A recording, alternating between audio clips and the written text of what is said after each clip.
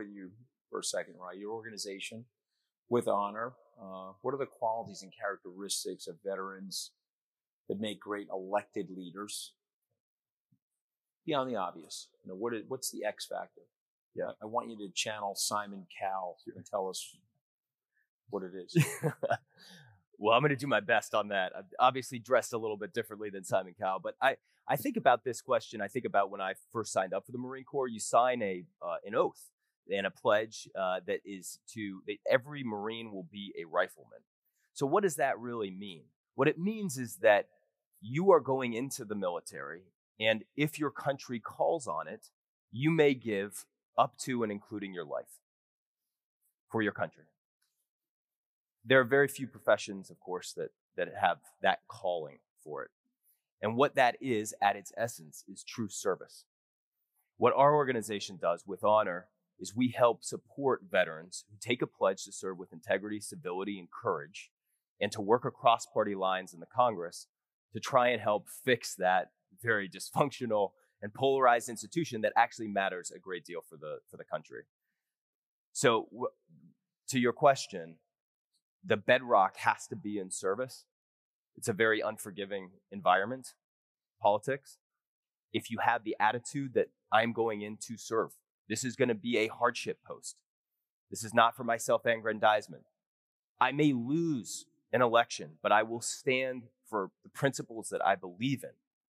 That's hard to find, but it's what our organization works and strives to not only help identify, but help get them across the goal line, because, of course, the costs in our elections are outrageous these days. And then once in Congress, support that group, which ends up meeting every 2 weeks, and put the country before yourself. So we go to you for a second, Congresswoman Sherrill. For the people out here that don't know you and your bio, tell us a little bit about your bio, who you are, where you grew up, what you did before you entered the Congress, why, and give us your philosophy about public service. So I am Congresswoman Mikey Sherrill. I currently represent the 11th District of New Jersey. I usually get a little Jersey love on that. Thank you. There we go. Thank you. All right. A little better. I appreciate that, especially with a kind of hometown crowd. So I'm in Montclair. The district stretches west from there, Morristown, out to Lake Hopatcong. And I grew up and down the East Coast and ended up going to high school in Northern Virginia, and then went to the Naval Academy, served for almost 10 years as a helicopter pilot, got out, went back to law school, ended up at the U.S. Attorney's Office in service once again, and then decided to run for Congress. And I think what's interesting about that is I think about people who've served and what they bring to Congress. There are a couple things. So if I hadn't gotten into the Naval Academy, I was going to go to UVA. And I sort of envisioned my life a little bit like this. I would have gone to high school in Northern Virginia. I would have gone to UVA with a bunch of people from Northern Virginia. I probably would have gotten some job in the DC metropolitan area with a bunch of people, college-educated people from Northern Virginia. And that sort of would have been my world. Instead, I went to the Naval Academy with people from all over the country, some of whom had been living overseas with their parents. I then served with people not just from all over the country, but also with people from all different economic backgrounds. We recruit people not just from some of the nicer areas of the country, but also from struggling areas of the country. So people with very different backgrounds than myself. And at a very young age, I was leading them. I was helping them navigate bad divorces and bad purchasing decisions, like motorcycles that they crashed immediately, and financial burdens. And I was doing that very young and really helping them. And then I served overseas in countries that were very unlike our own. So I could see firsthand why our ideals and our democracy is important. And I think that's a perspective that veterans bring. And then Dan and I were talking before about how optimistic veterans are. And many of you might not realize that, because some of you have met some veterans and think, that's not really my impression. But we're very optimistic in a sense that we are given a mission and we have to accomplish it. And you hear failure's not an option. Well, when you're in the military, failure really isn't an option, because that sort of could result in your death or the death of other members of your team. So failure really isn't an option. So you look at a mission, no matter how hard it is, and you've got to figure out a path for it. And I think with what's going on right now in our country, that's a very important viewpoint. I'm going to ask the same question of you, Dan. Tell us about your background, people that don't Sure. know you. And we've got a nice crowd here. We also have about 15,000 people streaming. Great. And there's a lot of young people. So provide perspective. Well, I don't want to really start with this as the way you would think of me, but like Congressman Sherrill said, I was one of those young people that wrecked a motorcycle right after I graduated from West Point. We weren't allowed to have them at West Point. I bought one. 4 weeks later, it was so totaled. My husband. Yeah. We all have motorcycles. But fortunately, I'm married because of that. I actually used the extra 6 weeks to heal a broken collarbone, the insurance money from a total bicycle, to buy a ring and ask my my lovely bride, who's out here, to marry me. But it was also a third factor, which was just desperately throw my mom off the trail that I owned a motorcycle in the first place. She was super happy, and it all worked out. I grew up in a little town in Florida.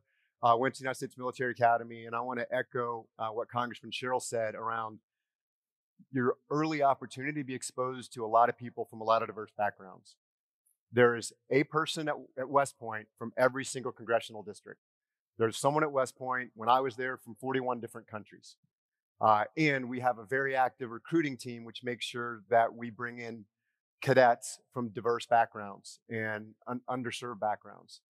And that route, right, gives you this understanding that everybody brings something to the team and everybody is different in their perspective, and bringing that together is one of those key things you learn. You combine that with this idea that, right, yeah, you could call it a feature. Sometimes you might call it a bug. We're relentlessly optimistic. Every day in your military career, you spend your time thinking about how you are going to put yourself in harm's way as well as others that you care about. And if you can't be relentlessly optimistic about that, right, you need to find a different career path. And I loved that aspect. I enjoyed military very much. I spent 8 years as a Army paratrooper, Ranger School, all aspects of it. But I did determine that I wanted to see other aspects and apply that in other places. So I went to business school and have been in California ever since. I now run a company called TIBCO, and we provide essentially data integration, data management, and predictive analytics capabilities to both our armed services, federal agencies, as well as some of the world's largest companies. Federal Express, for example, depended on TIBCO to both deliver vaccines as part of Operation Warp Speed. At the same time, they were delivering, more Christmas presents than ever, holiday presents than ever before, Sure. because of the pandemic and everyone's shopping. So, Timmy got his bicycle and Timmy's grandmother got her vaccine, and we're really proud of the role that TIBCO plays in some of those organizations around the world, giving everybody one thing we gained in our service: a shared consciousness, an understanding of what's important, rooted in data, and coming back to the common goals we kind of share together. I just add something. Yeah, please. On optimism. So my favorite quote of all time, leadership quote, is Colin Powell, who said, "Perpetual optimism is a force multiplier." Absolutely. And I just love that. It embodies so much of, hey, when you're seeing adversity, but run into the adversity, keep a positive attitude. Nobody wants to follow somebody that's a downer. And I think it's something for organizations and our government to keep in mind, is that we are trained that way. And so, there have been people who said, well, generals or admirals lied, right, about our status in the world. No, they didn't. I mean, they honestly did have the optimism to do the right thing. I think that biggest thing we learned is, you have to have, like Congressman Sherrill said, integrity in everything you do. And if you don't bring that, from day one, you put yourself at risk and you put everybody else at risk. And that's one of those other things. You can get that in a lot of different perspectives. I don't want to say that service is the only way you can build those characteristics, but it is certainly a great way.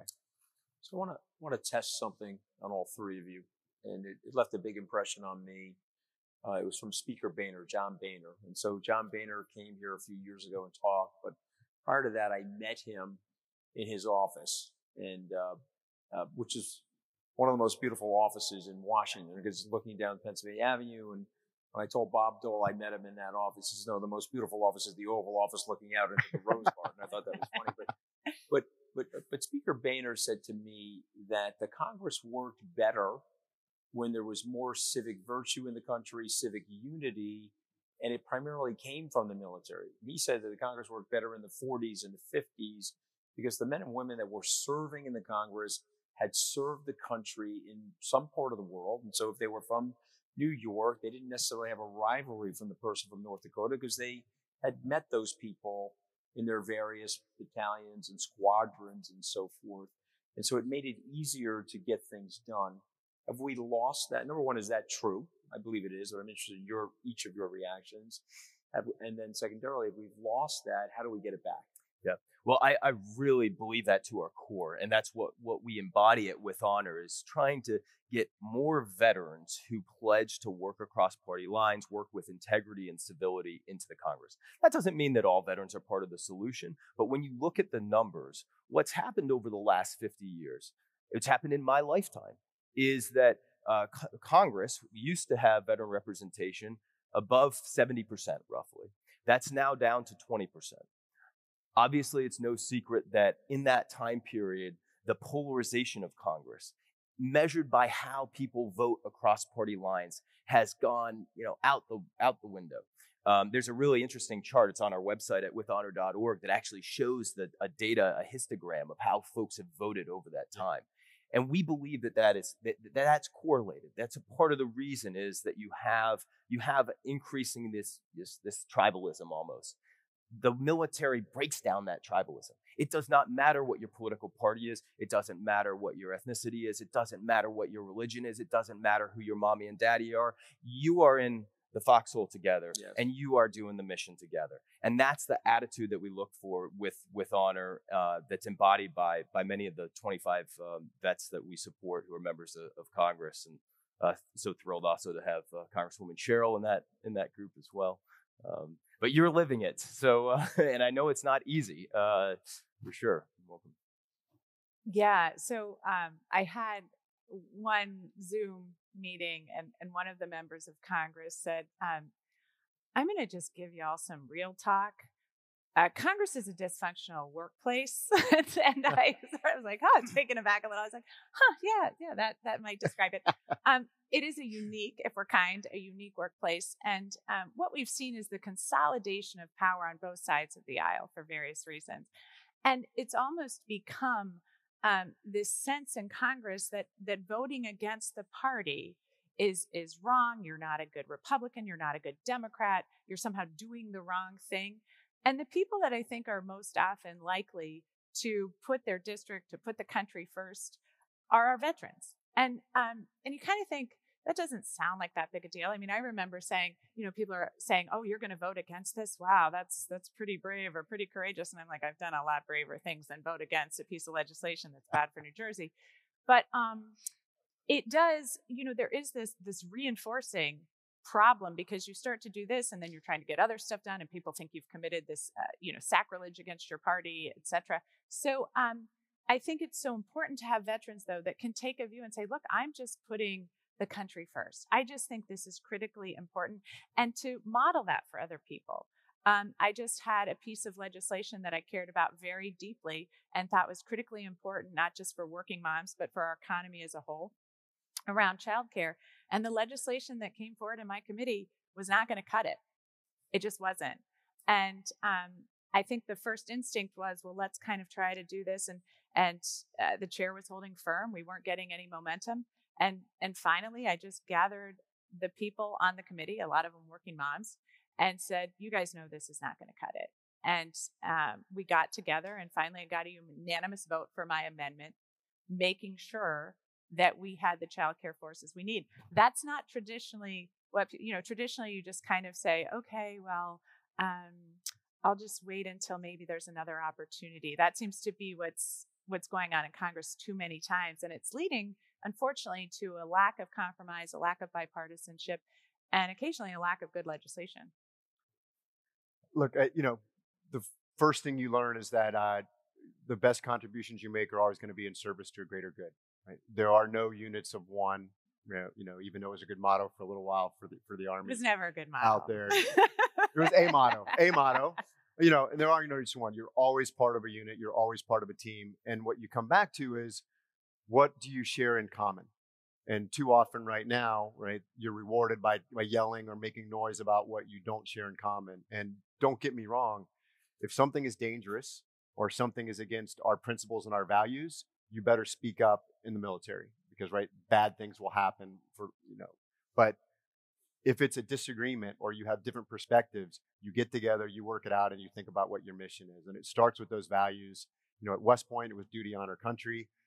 You come back to that principle, and then you come back to what is it we are trying to accomplish. And so I like to bring that, back into the workplace. I like to think TIBCO Software is a very functional workplace, and we do that because we bring exactly that idea. What do we have in common? What does the data lead us to? Let's have a tough discussion, but let's then figure out where the common ground is and make it happen.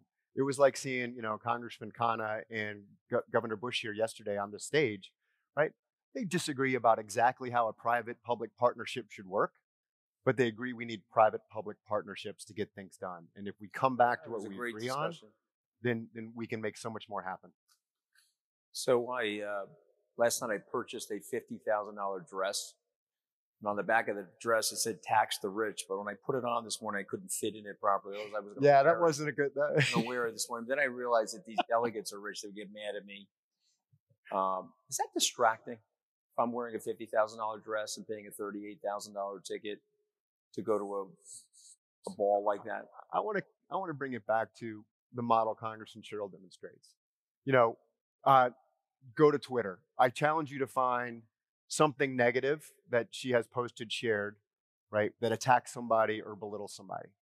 Instead, she shares information on how to get FEMA funds for her district.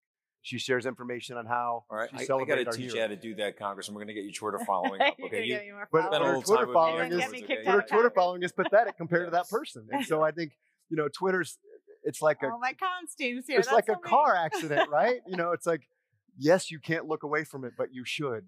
And so I think that there's this come back to the character she demonstrates. It's not about, hey, look at me. It's about what we get done. And that action was about look at me. Okay. And I want to get the Congresswoman to react. I think it's an interesting point because that my Twitter feed's pathetic. Well, no, I know. I love it. We're going to work it out. I'll give you some really bombastic, ridiculous things to say. We'll get it up by like 50,000 by this evening. That's your role. But yeah, I've done that well. Trust me. But no, we're in a different age now. And so what I'm wondering is, can we blend civic virtue and patriotism with the right connectivity and communication to get the messaging out there in a way that people are all going to pay attention to it? Now, I admire Congresswoman Ocasio-Cortez. I do. She's got a great work ethic. I may not agree with her intellectually. I want to debate her in the free marketplace of ideas, but I do admire her because of her moxie, her hard work, and she's getting messaging out there. So I'm wondering, can we get the civic virtue, patriotic, unifying message out there and not have it be boring and have it be attractive to people? I mean, that's our challenge. And you can like social media or not like social media. It's not going anywhere, right? We are operating in a new environment. And I can tell you it's constantly evolving. We talk all the time about how do we use this platform? How can we get our message out? What's the most effective way? Because it's critically important, especially, as you're trying to communicate to people through a really difficult communications arena. There are some people, you're not going to believe this, who are very bombastic and really clutter the airwaves with stuff that makes it hard to break through. You might be surprised. No, but it is a medium that you do have to gather a certain thing, come up with a way to connect with people, and we know that emotional connections work best. And so, how do you work in that thing when you don't want people enraged? And there are a lot of people enraged. You don't want people enraged. You want people passionate about your child care bill. How do you do that? It's very difficult, and we're constantly evolving. I agree with you. I know there is room for doing something that gets so much attention that makes people think. Yeah. And you can be for or against what Representative Ocasio-Cortez does, but you are talking about it and you are thinking about it and you are lining up in your head how you feel about some of her positions. And I think that's part of the public discourse. The trouble for a person in my district doing the things I'm doing is how do you bring excitement right. to boring legislation? and And why do you do that? Because the other thing is you can get really wrapped up in just trying to get 1 million followers. And suddenly you're realizing, hey, I'm not sure I'm actually creating the progress I want to create in Congress. And so sometimes you find the tail wagging the dog a little bit. It's really a brave new world, I think, in how we communicate. And that's the military piece is you always have in mind, which is what I love. It's not that you know what your mission is. You know what you're trying to accomplish. You know what you're trying to advance, and you don't get distracted by the other aspect of it. And Rye does a great job, like celebrating that, with honor. And of course, he's lived it himself of, right, how do I certainly raise the issues that need to be raised, but do it in a way that's constructive and do it in a way where we can continue to advance what we all agree on. And that's the biggest challenge. Yeah. And I mean, some of the old school still matters, and it's definitely going to continue to matter. Like, you cannot attack somebody on Twitter before you've met them eyeball to eyeball and expect that you're going to have a really real relationship with them. And that happens. Obviously, that happens in our orbit. That also happens in Congress. So one of the things but I'm going to push backwards. I'm going to tell you why. Because a lot of people tag me on Twitter. I could care less. Okay, when I meet them, they're like running, particularly if they're verified. They're like running away from me. I don't care. I mean, you just had a guy on stage that fired me after 11 days in the White House. No problem. Well, you are a unique individual. No, but I'm just saying to you, like, we got to get over this stuff. Yep. You know what I mean? Yeah. And for some reason, it's like indelible ink if it's on Twitter, and then people flip out. You're a little bit ahead of your time because you're like my kids, right? What's like that? You're a little bit ahead of your time on this because you're kind of like what I think is coming, where people ingest social media differently. I'm constantly, my oldest is 15, my youngest is 9, and I'm constantly telling, don't post anything, don't get on there, you don't want to be on there. And I'm constantly getting stuff from my sisters who are following them, like, oh, that was so cute. I'm like, really? Great. I hate school. Great. So, I'm trying to just, I have this kind of old school non-digital native, just keep your private business private type thing. And my kids are part of this whole new world where, they want to share what they had for breakfast with, their 10 followers. And aren't you Tim said, they can use that against you in court one day. Right. I'm like, this is, you could FOIA this. But I think we're headed there. It's just, trying to find where we're at now. It's to some of us, it's an interesting balance to try to connect with people, try to get the word out, but try to do serious things. I think that's where I have a lot of struggle is how do you do serious things on social media? I think it's that. Yeah. And I mean, I don't know how the answer to that. I guess we're all searching for that answer. But what I want to ask you is, you see these amazingly talented people, they're patriots. How did you go from being a patriot, which is an amazing thing, serving the country, putting your life at risk, but now you got to cross over into the political realm? I didn't do well in the political realm because I didn't see the shots coming. I mean, at least in your realm, you're working on a team. The team is patriotic. You have a culture where you're going to help each other. But you get to Washington, there's not that many people that have a culture of, oh, you know what, we're here actually to serve the country. A lot of these people are like, hey, I'm here to preserve my own personal power and to aggrandize myself, to use your word. Or they come into it and then it's a slow creep. The pressures are there. So I think the attribute, slow creep to become like that. Yeah, exactly. Yeah, it just chips away at you. So what we look at in particular is, it comes back to service. Do you view this as being something larger than yourself? Do you view it in military terms as a hardship post? It is a hardship post. It's definitely a hardship post for Congresswoman Cheryl, who has 3 or 4 kids, is in a competitive district. She has basically like 3 jobs and stuff coming at her all the time. My husband doesn't consider it a hardship post. He considers it an escape. Yeah. I'm like, I can't, I'm going down to Washington. I wish I wasn't going. He's like, really? We share that. We married well, but it's, to have that grounding that, listen, this is going to be something that's larger than myself, and to be able to resist that slow creep, because corruption is real. I mean, and it happens and it builds on itself. I want to extend that because I often think about this in the parable George Orwell wrote in Animal Farm. And I always think about it, the pigs were revolting against the farmers. They organized all the animals. They were upset with 2-legged animals, which were the farmers. But do you remember what happened to the pigs at the end? They were up on their hind legs, and they were wearing vests, and they had pocket watches. And they had taken over the farm. And so they had started out as part of the proletariat, and they started out with this virtue and this principle. But by the end, because of that process that you said they get drawn into, they became the two-legged animal. So when the horse knocked on the door, there were the pigs in the farmhouse standing up, and they had the pocket vest. That happens a lot in Washington, does it not? It sure does. How do you keep it from happening to yourself, Congresswoman?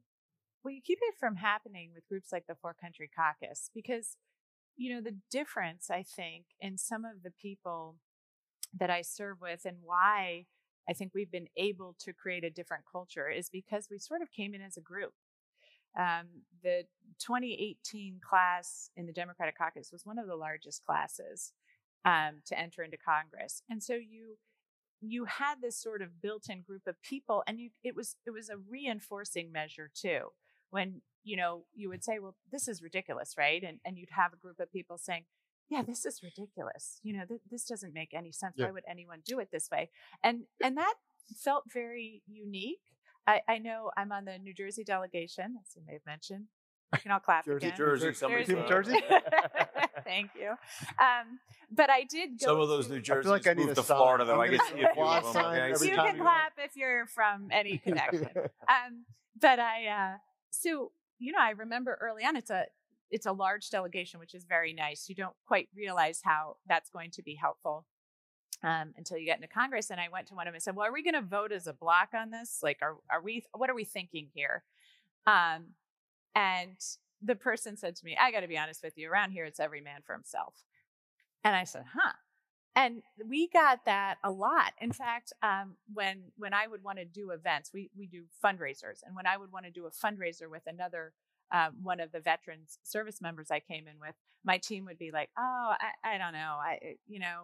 We'd probably be better off by ourselves." Like there just wasn't this idea of coming together. And we have almost in some ways had to kind of show others the way that this kind of group can actually build. There's power. It's more in that power. collection. It's more power when you're not. Of course. But for so many, it feels like a zero-sum game. If I'm in any way giving this person power, I'm somehow losing it. We've created a base of people where it's we've all gotten more power and more ability to. And I think to the military communicate. is great training for that, right? So Yep. you're absolutely, you get a block rating, right, where your boss puts it on paper and it goes into permanent record how you stack up against all your peers. Yet that you don't think about that day in, day out. You think about what you're doing with your peers to go accomplish what you have to do. And so, where Congresswoman Cheryl stepped up is saying, look, we can do this differently. I don't care if you think it's every person for themselves. We can accomplish more, and we can all do that together. So I really believe that. And look, I'm in the commercial space, and companies have the same challenges, right? Organizations can very easily lose their way, and you come back to establishing one of the things we learned is what are our values. So again, I work at Tibco Software. Tibco, founded by Vivek Ranadive. The Information Bus Company is what Tibco stood for. We now focus on our values and what it stands for. We work together, the T. We are innovative, the I. We are bold. We are customer focused, and we're optimistic. Nowhere in there does it say we're going to go make a ton of money, right? Nowhere in there does it say, we're going to rise faster than others. Instead, we focus on our customers, on bringing innovation and being bold in when we do it. And that helps people get aligned. And that's something you learn when you're serving. Is there an incentive? Yes. Right. Is there an incentive? Like if you were a Washington czar, I gave you the magic wand. We could change incentives in Washington to drive people to do what Dan is saying, because he has a corporate culture. The military has a military culture where the incentives are aligned to do exactly what Dan just said. So if you had a magic wand, you could go to Washington, wave the wand. What are 2 or 3 normative things you would do to try to get the incentives alongside of what the Congresswoman and Dan is saying? That is a great question. The first thing that I Finally would do, got a good question. All right, good. I'm going to relax. Okay, go ahead. Tell me. it's a great question. The first thing I would do would be build up organizations like With Honor. A little bit of pitch there for the organization that I co-founded with other veterans. Why? Because what we're trying to do is actually shift against this tide and build a group that is cross-partisan, that does meet every 2 weeks, that takes a pledge to serve with integrity, civility, and courage, and lives by it. And by the way, we measure their bipartisan. So more people elected from your group, they're all in there with that pledge. But still worried about the animal farm thing, because when they get in there, they start getting corruptive forces. So what would be some incentives from the sort of the town? Is there anything you change about the town that would make it easier for them to stay in the curve of your group, inside the boundaries of your group? One thing that everybody in this room can do is you can support individuals that push the tide back. You can support them. You can send it. That doesn't need to be financial. It could be financial, but you can say, listen, I believe in this. I'm not going to just jump on this culture war. I'm not going to get triggered by, what this or that. I'm going to actually say, I'm going to look for the ones that are bucking the tide, and I'm going to support them, and I'm going to use whatever microphone I have to do that. That's something that individuals can do. That's part of the reason why our organization, With Honor, we're a political reform organization. There aren't many. We are a big country. We run on about $10 million a year. There are maybe 5 organizations that are similar in the entire United States that are working on political reform that have that sort of magnitude. We need more Americans that care. We need more Americans that are going to lean in, that are going to actually stroke checks, that are going to put their time and effort and work into this, because it really matters. Like this really matters for our country's competitiveness. We cannot have our Congress continue to be this dysfunctional and polarized and really broken. I think it's brilliant, and that's why we invited you, and we do everything we can at the Skybridge Assault level to help you. I want to switch to something that I'm concerned about. I had dinner last night with General McMaster, General Kelly, and a few people, and they talked a little bit about it this morning, but they are very worried about China, and they're very worried about the inward turn of China, the investments that have made by the United States, the competitive dynamic, what China's doing around the world. Is the Congress and the Senate as well versed as General H.R. McMaster on the danger of what's going on between the United States and China? Certain committees. So different committees have jurisdiction, as you know. So I'd say the House Armed Services Committee is very aware. That's what that's one of the committees I sit on. I'd say Foreign Affairs, very aware. Your Intelligence Committee, very aware.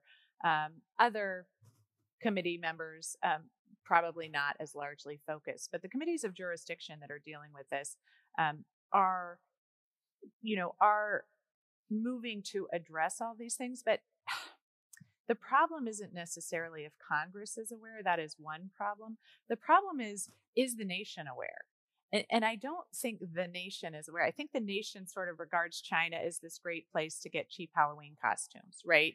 I don't think the nation is aware that China is moving into African and Latin American countries, putting them into a great deal of debt to build roads and bridges, teaching the leaders in power how to shut off parts of the internet, promoting Chinese ideals in television, and at a very, it's very costly to get American television or the BBC.